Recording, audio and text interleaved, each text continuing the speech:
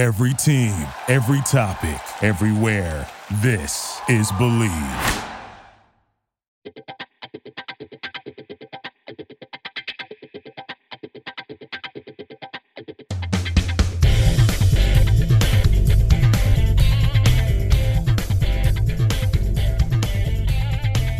Welcome back to Believe in Softball. I'm your host, Jenna Becerra, and it's that time of year again. Mother's Day is this weekend, and we have some fun and relatable content teed up for today. But before we jump in, reminders for ways to keep up with the show.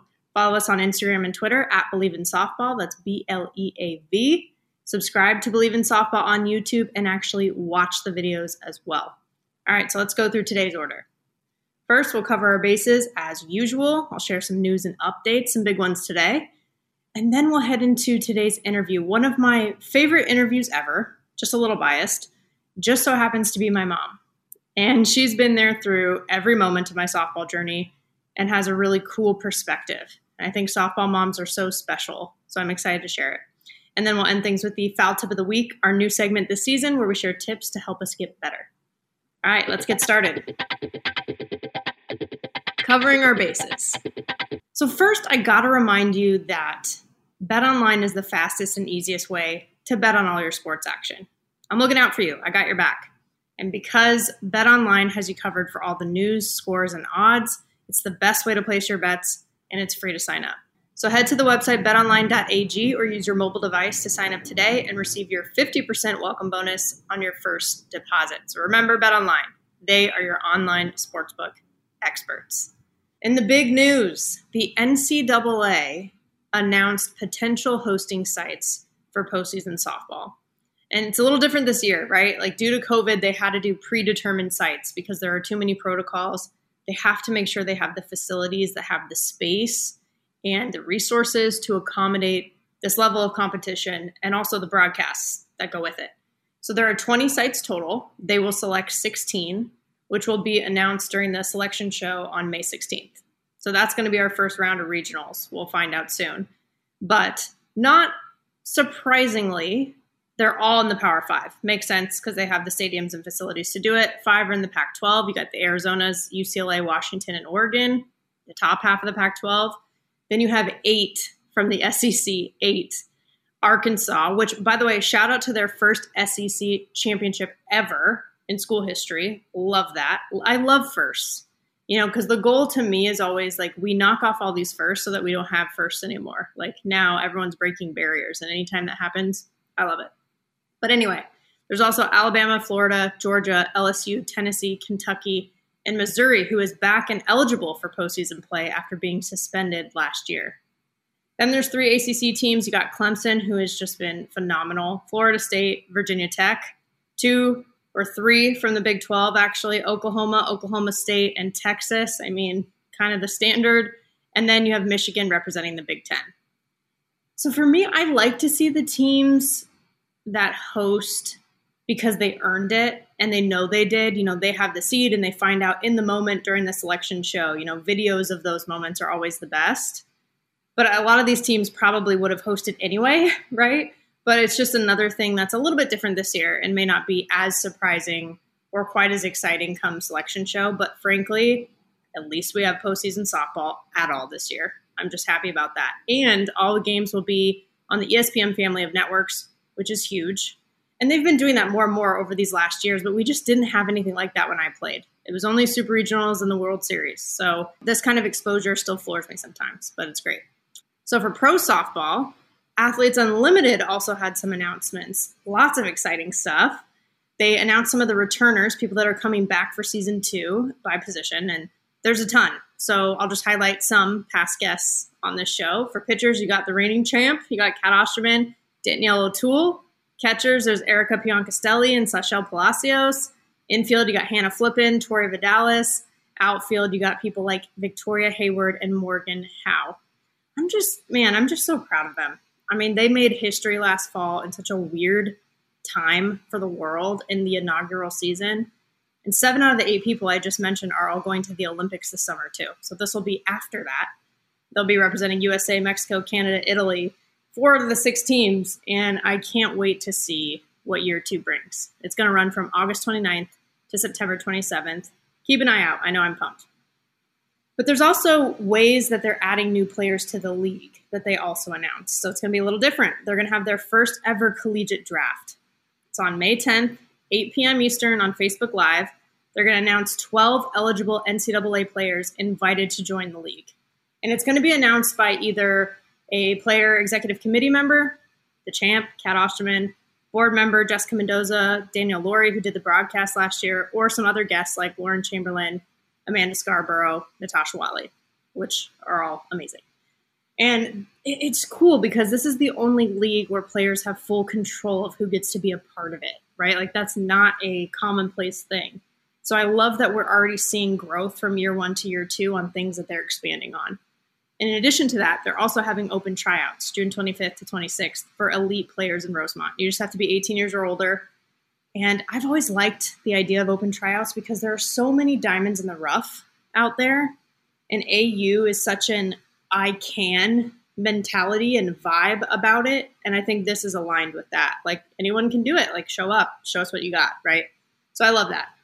And someone who watched the entire Athletes Unlimited season with me last year and still watches all of my broadcasts and all the games now is today's guest. So let's head into the interview. She's my lifelong advocate and life coach. Been watching softball for over 25 years, but has been keeping me in check for 30. It's my mom, a softball mom, Marie Becerra. Hi, Mama. Hi. I'm happy to be here. I'm happy to have you. Are you excited? You've been giving me a really hard time. You're finally being asked to be on the podcast. I'm way excited. Well, and you're going to have video, unlike Dad when he was on the podcast in season 1. So that's a win for you. That's right.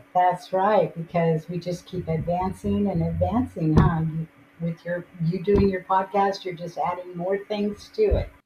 It's great. Well, are you saying it's also getting better because you're better than Dad? No, that's not actually what I'm saying. It's getting better just because we've been able to add so much more, adding the video, adding music, all of that just makes it so much more entertaining. Not that you're not entertaining enough, you always are for me, but for your other viewers and listeners. Okay, fine. Well, yeah, I think Dad would be happy that you brought up the music since he's the one who wrote it. So I don't know if the listeners even know that, but yes, my dad wrote the music for Believe in Softball. It's called Dirt in the Skirt. Fun fact. Yes, it's a very fun fact. But Mother's Day is coming up, Mom, and I feel like a lot of Mother's Days over the years have been spent doing something softball related, and here we are again on the podcast doing it. So how do you feel about that? I think it's great. I grew accustomed to spending my Mother's Day doing softball with you, and it was great. Every moment of it was just great. Well, I remember in college too, like we would have Pac-12 series games on Mother's Day. And I actually remember one year in particular making you a card at the hotel in Oregon with just like computer paper and some of my highlighters and giving it to you because you and Dad came to watch. Yep, you sure did. It was a little bit of flashback to grammar school, huh? You couldn't have any time to get away, and so you went ahead and just made me a card, which those are the best kind. All moms love homemade cards. But making cards runs in the family because Grandpa used to make me just all kinds of cards with glitter, stickers, everything growing up. So I guess that's where I get it from. Yes, that's definitely where you get it from. That's where you get your emojis from too. You know, your grandfather uses stickers, and when I showed him what an emoji was, he's like, well, those are just like stickers. So yes, you definitely get it from him. That's true. He did think that they were, and we were like, please don't put them on your new cell phone. That's right. But as I was thinking about doing this episode with you, I couldn't forget, Mom, your look at my games back in the day. You had that like wide, flimsy visor, the fanny pack, the Birkenstocks, like the Bluetooth earpiece. And I used to make fun of you for all of it. And now I wear 3 out of 4 of those things on a daily basis. You sure do. You sure do. It makes it a lot more convenient at the field. Well, Did you ever tell me I told you so about that? I can't remember. I don't believe I did. I think you were the one that told me that you were turning into me because look at all Yeah. these things that you're doing now that you think are cool that you didn't think was cool when I was doing them. Yeah. So, And for everyone wondering, the 3 out of 4 things I do wear is fanny pack, Birkenstocks, and I have AirPods. So that's basically a Bluetooth earpiece if you think about it. So the only thing right. I didn't get was the flimsy visor thing that you used to wear. Yep. But you Okay. had that. Dad had a ponytail mullet. So you guys were quite the duo at the softball field. Yes, we were. Yes, we were. And anyone who knew us back then or who listened to Dad's episodes last year knows about the mullet and that he was my coach. And he coached my teams in rec ball and a little bit in travel ball in the beginning. But then he was really my personal coach in high school and college. So while Dad was the coach in the equation, what do you feel like your role was while I was playing softball? Well, in your younger years, my role was kind of a dugout mom, where you girls just loved the cheers, okay? And I did all the cheers with you, and I was just as silly as you guys were. And if anybody got a scratch or a boo boo, we took care of it, you know. So that was the role in the younger years. But then when you got up to where you were playing travel ball and even into college, it was a lot of managing your school stuff and your softball stuff. And when I say managing, in the terms of what a mom would do, I think that it's very important, and you know this, but I'll share it with your viewers, that you keep a balance. I think the best softball players aren't the ones that are out there 24/7 practicing softball. They're the ones that have balance in their life. When you're a kid, you still get to be a kid. You may not get to do everything you want to do, but boy, it's really important to do all the important stuff, like in high school, going to prom and grad night and Disneyland and all that stuff. Those are once in a lifetime experiences. And one day or one evening or whatever away from softball doesn't change all the hard work you do as long as you have been doing the hard work. Yeah, that's true because I never missed anything big. Like, sure, I missed like plenty of, hey, my friends are hanging out and going to parties or whatever, but I never missed anything like prom or graduation or grad night. Any of the things you just said. I remember getting on a plane straight from grad night, getting off the bus at like 6 a.m. and flying straight to Virginia for a qualifying tournament for travel ball. But I didn't miss it. I still did it. And you were a big reason. Dad was aware of that stuff, but you were really the one who was pushing to make sure that those things happened.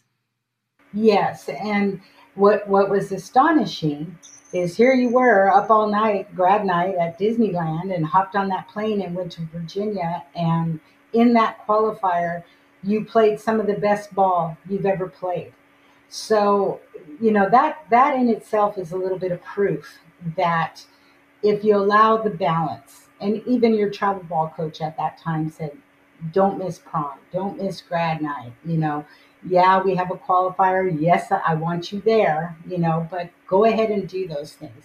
And that balance, I think, is what contributes to the greatness. Yeah, that's very true. I mean, I think that's very true for me. And I actually got better at that over the years. And a lot of that was your help too. But every time I think back to what our general schedule was during that time, and I say our because you and Dad were driving me to these travel ball tournaments. We were going all over the place every weekend to Orange County. Nationals were in Oklahoma City. It was usually my birthday I was spending out of state for nationals and tournaments. But then you got to go to Hawaii my sophomore year when we had our first preseason tournament there. Yay to me. Yep. I sure did. Did. We tried to go to everything, but it's difficult, I think you always had at least one parent there, and most of the time you were fortunate enough to have both of us there, but Hawaii was one. It's whoever has the most vacation time is the one that gets to go. Whether it was your dad or me, or he did a lot of the qualifiers and stuff with you in Colorado, and I had to stay behind and work, but we always had somebody there for you, always one of us. Yeah, and I didn't really realize that not everybody had that until like way later. So I was really lucky for that reason. But I do remember you and Dad kind of like making a deal. Like he got to go to some of the tournaments because he had the vacation time, and maybe it was a recruiting tournament like the Colorado ones. So you were the one who got to go to Hawaii, and it was a big deal. And we got to hang out. I had never been. Yeah, I had never been to Hawaii, and it felt like a mother-daughter weekend because of that. The primary focus was softball, and it's kind of hard to be able to do other things, but we worked a few things in, and made it as fun as we could. And that's what we did when you were playing on your birthday. We always worked in a birthday celebration for you. There was always a cake, and you had an instant party because you had a whole team. So you used to count the places that you've spent your birthday, which was interesting. It's something that a lot of kids don't get. Yeah, another thing to add to the list that I don't really think I knew was weird at the time because it's all I really, really knew. But I think the fact that I didn't know it was weird was also because of like you and Dad, and especially you making sure that those things happened. But now that I'm in the working world and trying to balance a bunch of things myself, I really have no idea how you and Dad were able to like work full time all week and do everything on all the weekends and take your time off. I mean, we didn't do vacations. Our vacations were the tournaments. That's right. We tried to work in, when we got done with the tournament on the tail end, that's when we tried to work in some fun stuff to make it like a vacation. But, when you got to the travel ball part of it, it's every weekend and you're gone. So, and it is difficult, but it takes a team. You had to do your part. Your dad did his part in practicing with you and coaching you, and I did my part to make sure everything went smoothly, and so that you could do the other things that were also important. And the most important is the academics, the schoolwork. You probably remember that one of the things that we were able to avoid was ever having you do homework in the car. I was not a fan of the homework in the car thing. I'd rather you take a nap on the way home and then feel a little more refreshed and then do your homework. But you had teammates that played on SoCal travel teams that came from Northern California, and that simply was not an option for them. They had to do their homework in the car. It's a long way to go for travel ball, but you were lucky. You didn't have to. Well, good thing too, because I get car sick, so I don't know what I would have done. Like I remember even in college when we would, like once in a while, we'd drive down and do a road trip for a SoCal tournament coming from Stanford, and like I think for Fullerton in particular. And most of the rest of the team was doing homework, and some of them had classes together, so they were working together and studying and stuff. But I was always just napping because I was like, I can't do it. So that was my excuse anyway. Well, you probably get that from me. I can't read in the car. Some people can. I can't do it. It makes me car sick. And so you work around it. It's a trade-off. So you got a little nap in and you're going to be up a little later, but it all comes out in the wash. So it's whatever works for your family. But for the families that have multiple children and they're all playing different sports, it's a lot more difficult. But from what I saw, a lot of parents told me we just try to make sure one parent's with this kid and one's with that one, and they would switch off and that type of thing to try to be there to see the games and give the support. Yeah. And I think with all of these years, I always think of it sort of as like three different parts of softball that we did. It was sort of rec ball, travel ball, and then college. And then you could throw high school in there too, but that was a way different experience. That was also a lot more straightforward. Like it was a very short season in the spring. It was just different, and you get recruited from travel ball, so there was a lot more time spent there. But I know I have a lot of memories from all of those times. Like you're reminding me of some with like travel ball already, but I guess we can go in order. For rec ball, you mentioned that you were kind of like the team mom, the dugout mom, which is true. I remember that. By the way, you did the cheers with us. I do remember that. What's your favorite cheer? Oh gosh, there were so many good ones. There were some that one that I remember the most is one that they stopped letting you guys do, and I think you remember what one that is. But I don't think we should probably do it on your podcast. But there were so many cute ones. I don't know that I had a favorite. I think I liked all of them. I always thought it was really cute because some of the girls had younger brothers and they would do the cheers, and the dads would be kind of aghast that, oh my gosh, they're doing the girls cheers, Yeah. but it's fun and it's supposed to be fun. And I think for girls that they have to like each other, they have to bond. More so than boys do in baseball. And that cheering is very much a part of it. It's very much a part of getting pumped up, of being a team. And it's one of the really wonderful things about softball. I think it's one of the things too, like in recent years, just as softball has picked up more and more steam, like on TV, so many people, for some people who maybe don't know the game as well, they might find baseball a little bit boring because it moves slower. It doesn't have stuff like that in it. But then they turn on softball and they're like, what are these cheers? These like dugout rally cap props with like the banana phones and like all kinds of stuff. So it is definitely something that's pretty unique to softball that I really enjoyed growing up. And I think I heard one of the ones I heard recently, I heard a college team do it. I can't remember who, but they did I said a boom, chicka boom. Yes, hit that softball to the moon. That was one of them. And I hadn't heard that since way back then. Yeah. And the cheers too, I think, for the girls anyway, for the female players, it helps keep them loose. It helps them not take themselves so seriously. Softball is a sport where you can really overthink it. And I think things like that just take a little bit of that tension off, and so that you can relax. And when players are a little more relaxed, that's when their play really rises to another level.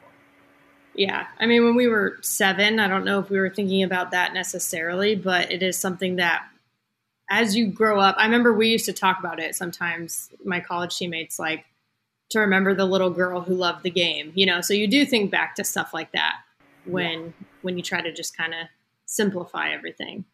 Right. But there were also times when I was a little bit younger, not 7, definitely not that young, where you did have to like mediate between me and Dad. And gosh. Yeah, you'd pick me up from practice. I'd be like crying. Usually it was pitching practice. It was kind of rare if it was like fielding or hitting. But it was usually that. I don't ever recall it being fielding or hitting. It was always pitching practice. And you're like quite a few other young ladies who had a coach for a dad, a real coach for a dad. And it's just an element that goes with the territory.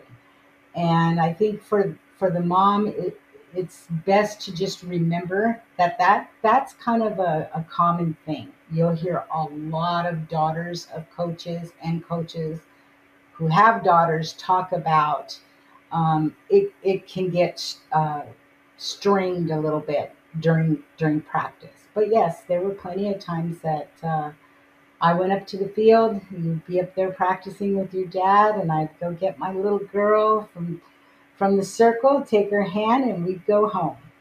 Yeah. And because, we're all human beings, and sometimes we have a bad day. Sometimes you would have a bad day. Not sick, not anything like that. It's just some days you're just not 100%.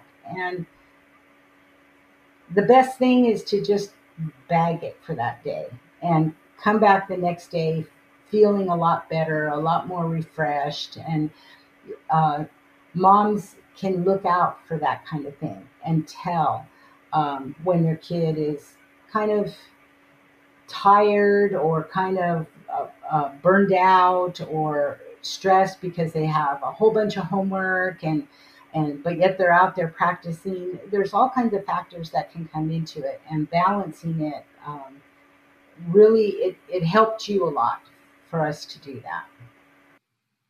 Yeah, it did. Because I also realized later in life, when you're a kid, you also think your parents are perfect.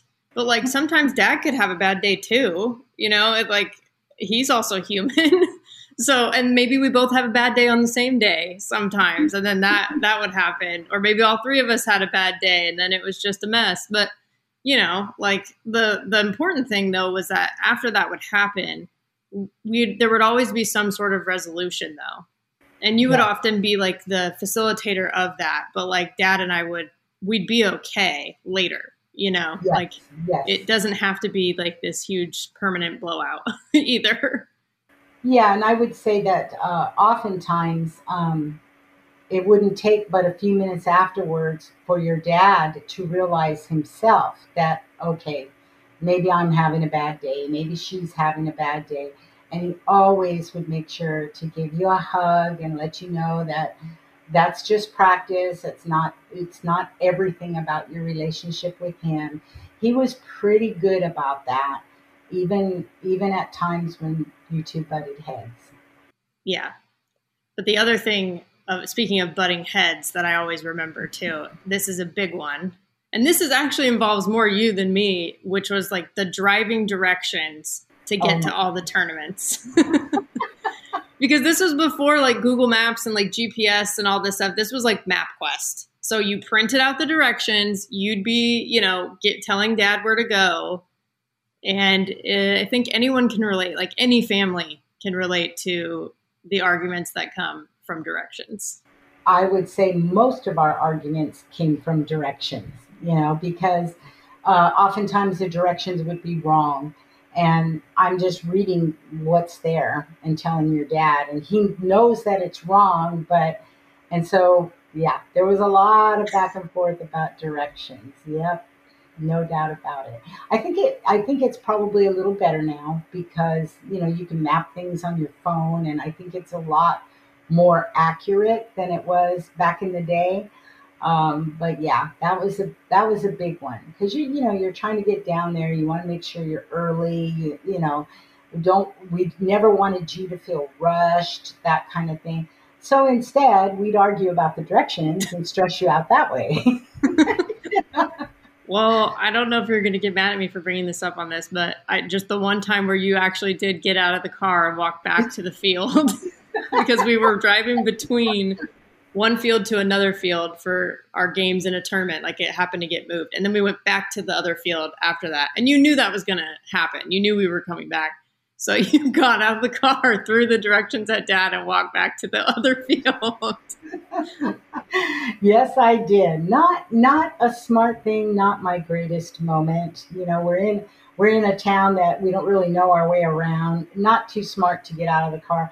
But in all fairness, we could see the field that I walked back to. We weren't even very far away. Right. And I knew that if you won your game at the other field, that you would be coming back.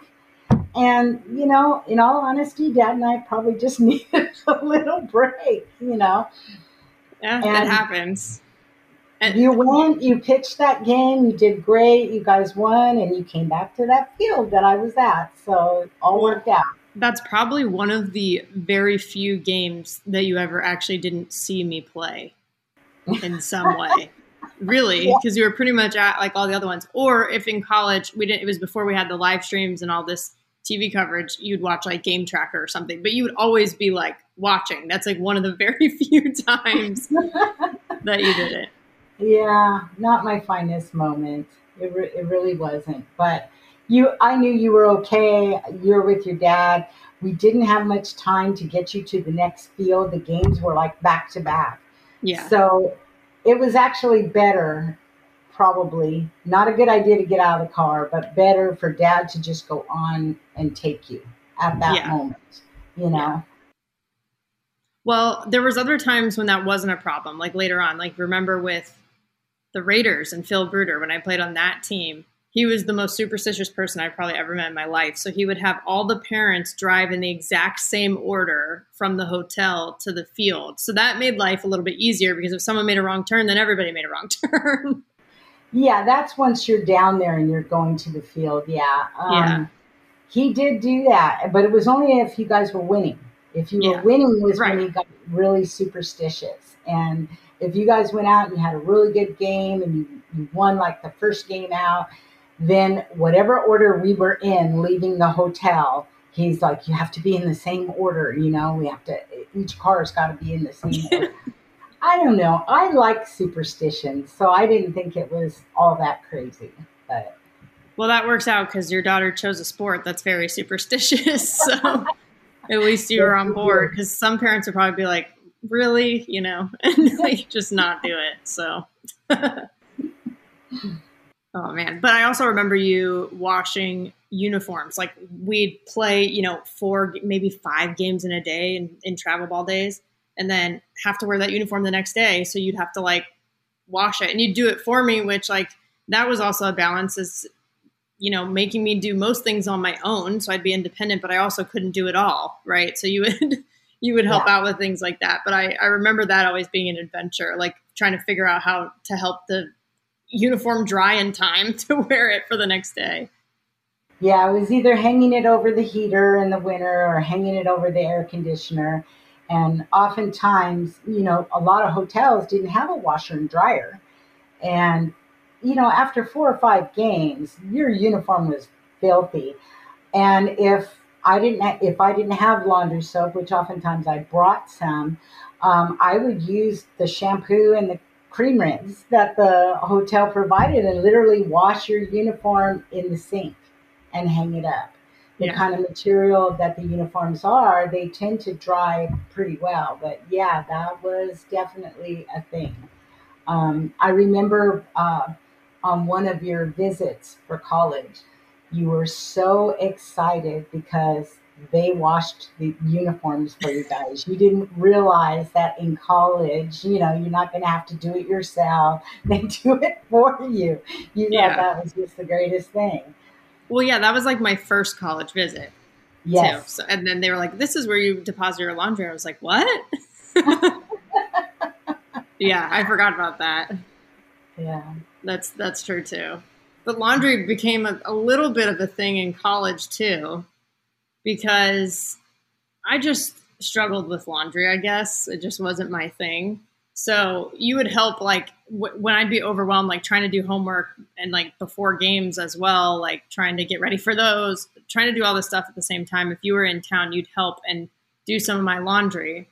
But the biggest memory of that was when I was very, very first on my own, my freshman year in college. My roommate was super nice and didn't care, but I had like a huge pile of dirty clothes because we had gotten all these Nike, like what we called Nike Christmas, gotten all of that stuff, and I hadn't gone through all of them yet. So I just kept going before washing it, and then you ended up helping me.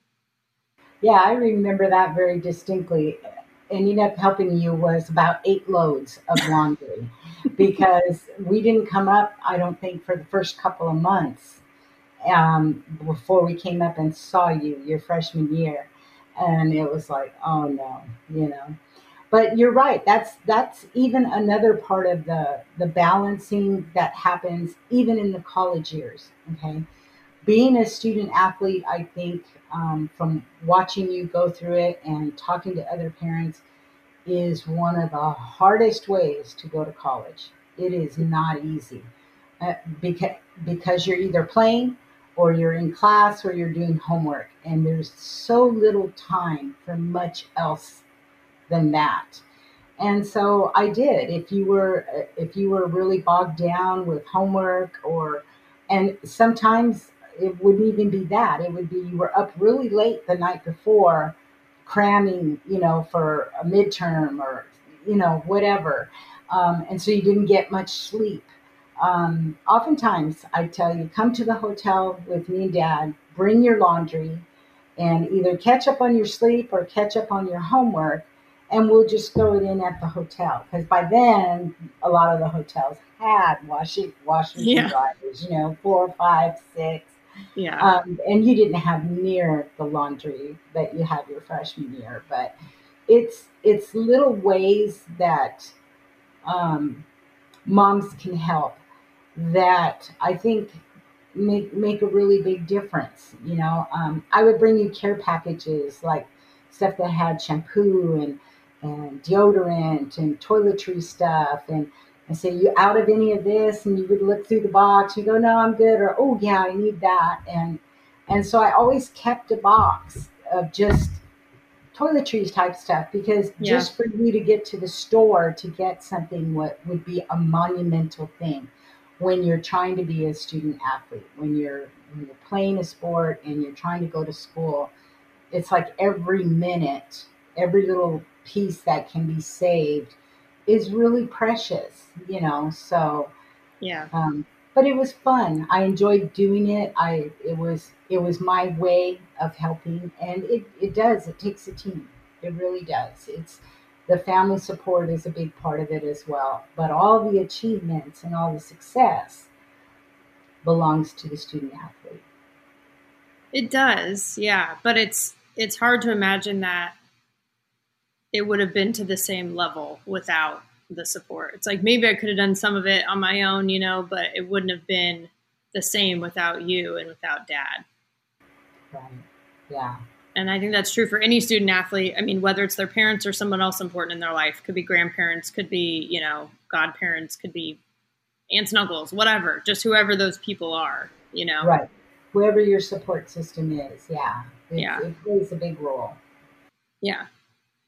Because the other big thing, speaking of like studying and all that stuff, I think every single finals week, and Stanford was on the quarter system, so that meant 3 finals weeks a year, not just 2 for you that you had to deal with me. But I'd probably call with like some sort of freak out phone call, like later at night that you had to deal with. Yes. Stanford and probably a lot of other universities as well had a really nice way of kind of giving parents a heads up that that's going to happen, that it's almost a guarantee. And every athlete's parent that I talked to said that their daughter did the same thing. Okay. Yeah, they said they're going to call you and they're going to be all freaked out, and you're going to want to jump in and fix it. You're going to want to jump in right away and fix it. And then 2 days later, you're going to tell them, okay, I helped you, I fixed it. And fixed what? It wasn't even that big a deal.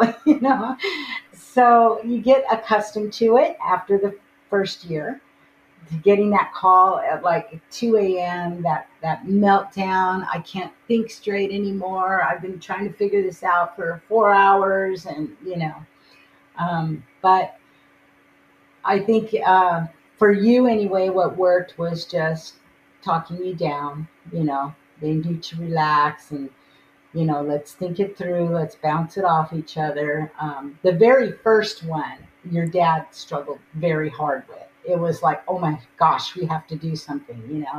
And I said, let's just wait and see how this plays out. But we took those calls. That's the only time you did it, was during midterms. We didn't get 2 a.m. calls other than that, unless it was an accident because the phone was in your pocket. That happened too. But. Yeah, that's true, because Stanford had late night on campus where they had like food at the dining halls open till 2 a.m. So sometimes my friends and I, or my teammates and I, would go do that. We'd be up late studying, so we'd go, and I'd probably accidentally butt dial you on the way. What about taking finals on the road in a hotel? We had to do that a few times, not always, but there were a couple times. Like I think I did a midterm on the road, maybe a final on the road too. Sometimes you have to work with your professors to, if it's not possible schedule wise, to make something up somehow, and figure it out. But they also didn't let you just use your tough student athlete schedule as an excuse either. They were like, I remember one time I asked for an extension on a paper and he was like, sorry, but your softball schedule isn't enough for me to give you an extension. I was like, okay, it feels like enough, but all right. But you were able to get tutoring or help when you needed it, because they do respect the fact that I think a student athlete is like going to college and working. It really is. Even though it's a sport, it's tied to your scholarship, all that. It's like a job, it really is. And so, because these institutions understand that you're doing double duty, that's what your dad likes to call it, double duty.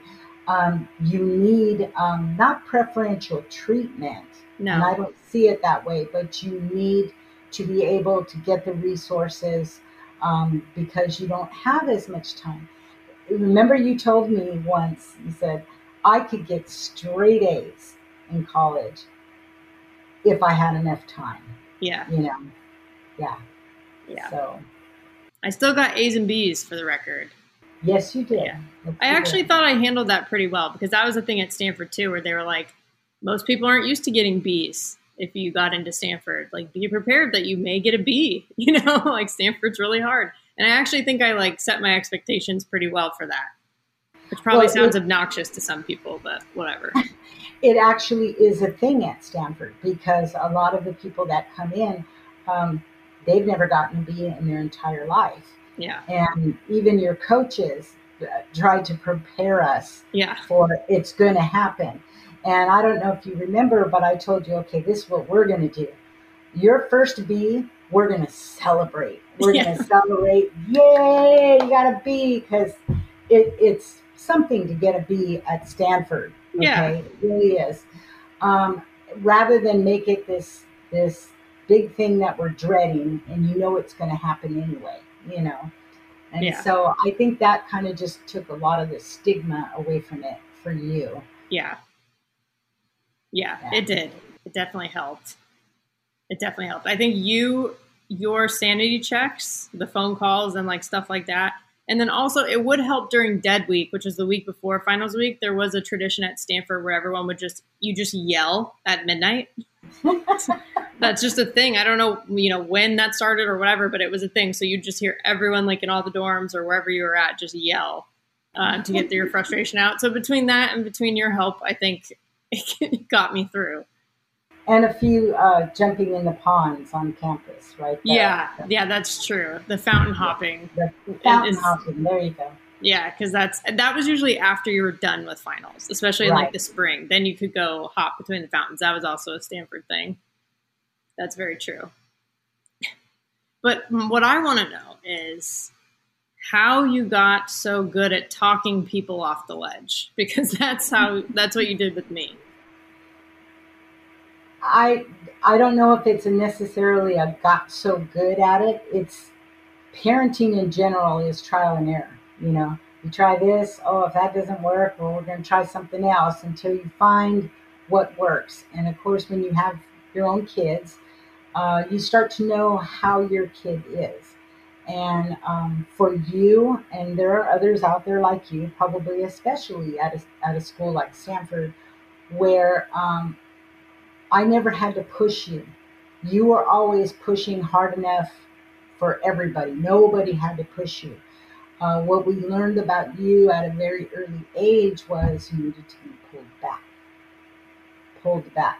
I mean, any kid who comes home and wants to do extra credit after they got an A+ in elementary school, I said, but I want extra credit. It's like, there's nothing higher than an A+, okay?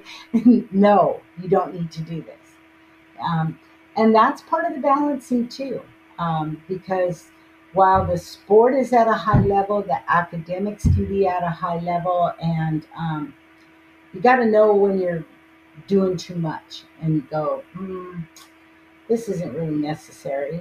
It reminds me of when you were in high school and you were taking an AP history class, and you already had a few other AP classes, but it was a lot. It was like okay, you could do it, but you'd never see your friends. You would never have any downtime. You would never have any time to watch a movie ever, or, and I'm thinking, I asked you, I said, do you want to be a history teacher, at some point? You said, no, I don't think so. I said, okay, I think you're going to drop this AP class.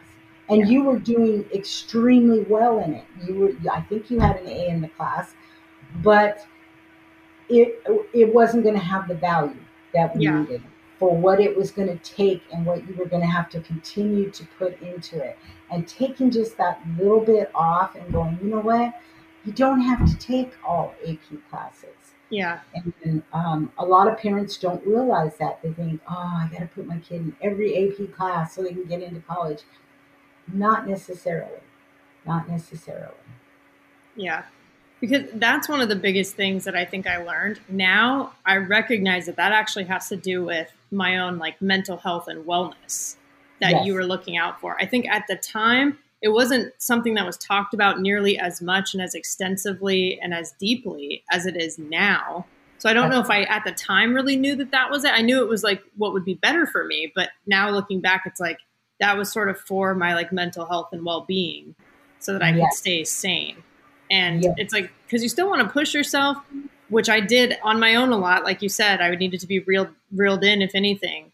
But like, you have to know when to give yourself a break. So that's one of the biggest things I learned from you is like to find the balance between those things, to have compassion for myself too, Yes. to be able to tell the difference. Because Dad is like very disciplined, all about hard work. And he really instilled that in me. And I'm super grateful for it. But I think you brought the part where it's like, okay, but like, let's also balance this out so that you're the best whole person that you can be. Yes, yes, and I believe it's really important, and I do think it contributed to the success that you had. Um, but it takes work, and you got to be willing to work at it, and but it does pay off, I think, in the long run. It's kind of funny. I remember when you were younger, some of the best softball you ever played, you were sick. And I've teased you about it over the years. I mean, either you were coming down with the flu and had a fever, and not that I made you play with the fever, you were fine when we got to the game, but you started not feeling good. But Yeah. what's funny is what I've learned over the years is when you overthink softball, um, you can really mess yourself up. Yeah. And I think for you or for anybody, when you're sick, you're thinking, I just got to get through this. You're not overthinking it. I mean, I've seen you hit home runs when I knew you were sick. And it was just like, I don't know how that happens, but it was not overthinking it. Yeah. Well, that was a big thing you always said too, was about the KISS method. Keep it simple, stupid. Yeah. Was always like a thing you would bring up. And sometimes, yeah, I would just, sometimes maybe I'd be like, well, just pretend I'm sick and see what happens, because it was an easier way to keep it simple. Yeah. Yeah. But I think, yeah, you really helped me learn how to trust the process in that too, and like worry less about all these other things going on and a lot of things I couldn't control. But not only trust the process, but like create a process that I could trust. Right. Meaning like what you just said, like recognizing when, okay, if I hit this certain point, then yes, it's time to take a break or whatever. And that started when I was like 9, when I was it 9 years old that I was studying for the spelling bee at school and I wanted to keep going. And you're like, nope, we're done for the night. Like, that's it. You've studied enough, Yeah. And you went to that spelling bee, and we saw all kinds of parents in the hallway while we were waiting, just quizzing their kids on words. And you looked at me and you're like, Mom, shouldn't we be going over words? I said, no, because you prepared, and now it's time to just relax and go and trust the work that you did. Isn't that the same as sports? It's Yeah. the same thing. You trust that you did the work in practice, and then you go and just execute it in the game. Yeah. Yeah, that's exactly right. And that's how me and Dad used to talk about it too. It's like the game is the test, but studying is practice. It's like similar between school and sports. But, from the time when I was born, or even that 9-year-old studying for the spelling bee all the way through college, and then even now, you still watch all the TV broadcasts I do with Pac-12 networks or the live streams at Stanford. Softball's still there. You can't get away from it. Oh yeah, and because you went to college, and I think a lot of parents have this. It's not, I'm not trying to live your life, but Stanford became a part of our lives, your college, right? So we love watching other sports for the institution. It becomes the family alma mater, if you will. Yeah, right. Um, because I think I told you, when you finished softball at Stanford, one of the things I told you was, thank you so much for letting us go on the ride with you. And that's really how I saw it, is it was your ride, but we got front row seats, and it's a once in a lifetime. It was a wonderful, wonderful experience. Man, I love my mama. I talk to her pretty much every day, so this was really the same as any other day, but we just happened to record it this time. But just throughout everything, she has really been my rock.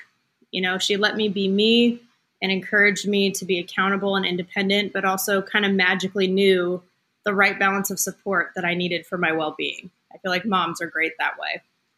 But I think anyone in a role like the one she's been in, whether you're a mom, a dad, a grandparent, or whoever, hopefully you listening, you can relate, learn, maybe even just laugh. I know we do about it all the time.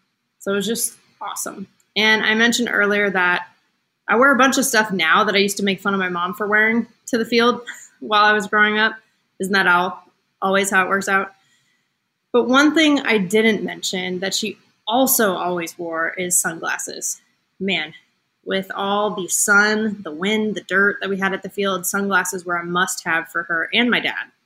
And they would be devastated if they accidentally left a pair like hanging on the fence or on the bleachers or whatever, and they lost it. Because when you're outside like that, it's important, that and sunscreen. But now it's time to make your outdoor experiences better with Kaenon. Kaenon sunglasses are made exclusively with polarized lenses for optimal clarity. They're made with Japanese optics that make their lenses clearer, lighter, stronger, and Italian handcrafted frames that are impossible to scratch. So use the exclusive code KaenonCast15 at Kaenon.com to receive 15% off your first pair. That's KaenonCast15. Kaenon, clearly better. I told you I'd hook you up. So with that, let's transition to the foul tip of the week. This week's foul tip is about your personal board of directors. What does that mean, right? Well, for background, a board of directors is a term from the business world. It's a group of people who jointly supervises the activities of an organization, like at the highest level. So this group of people is invested in the company and they can help guide it, but ultimately the company and the employees are the ones doing the work.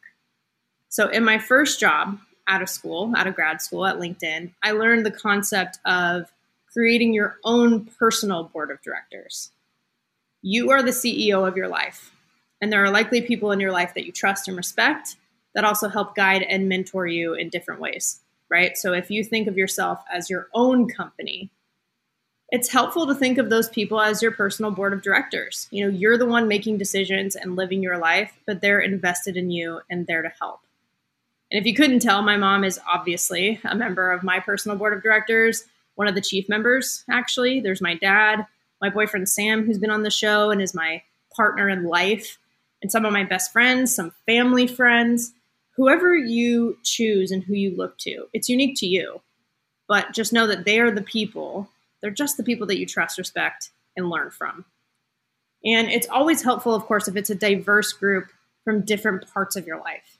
I have family, I have friends, I have professional contacts, and with different backgrounds. My board of directors has socioeconomic statuses all over the spectrum. And I love that. It's better for me.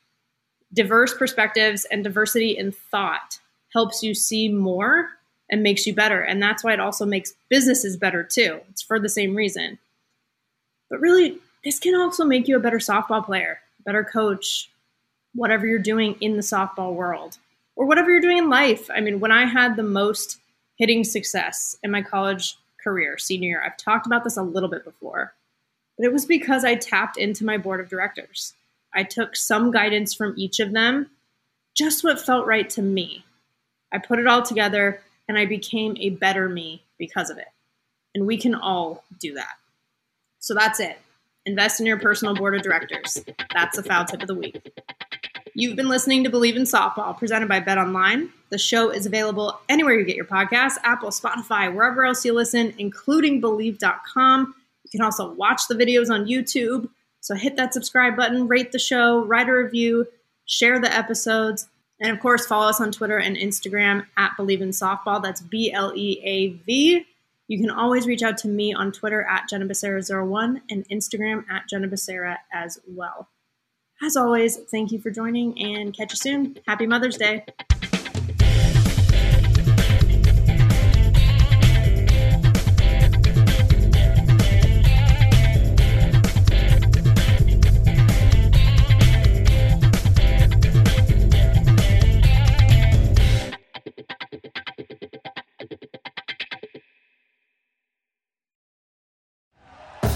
Thank you for listening to Believe.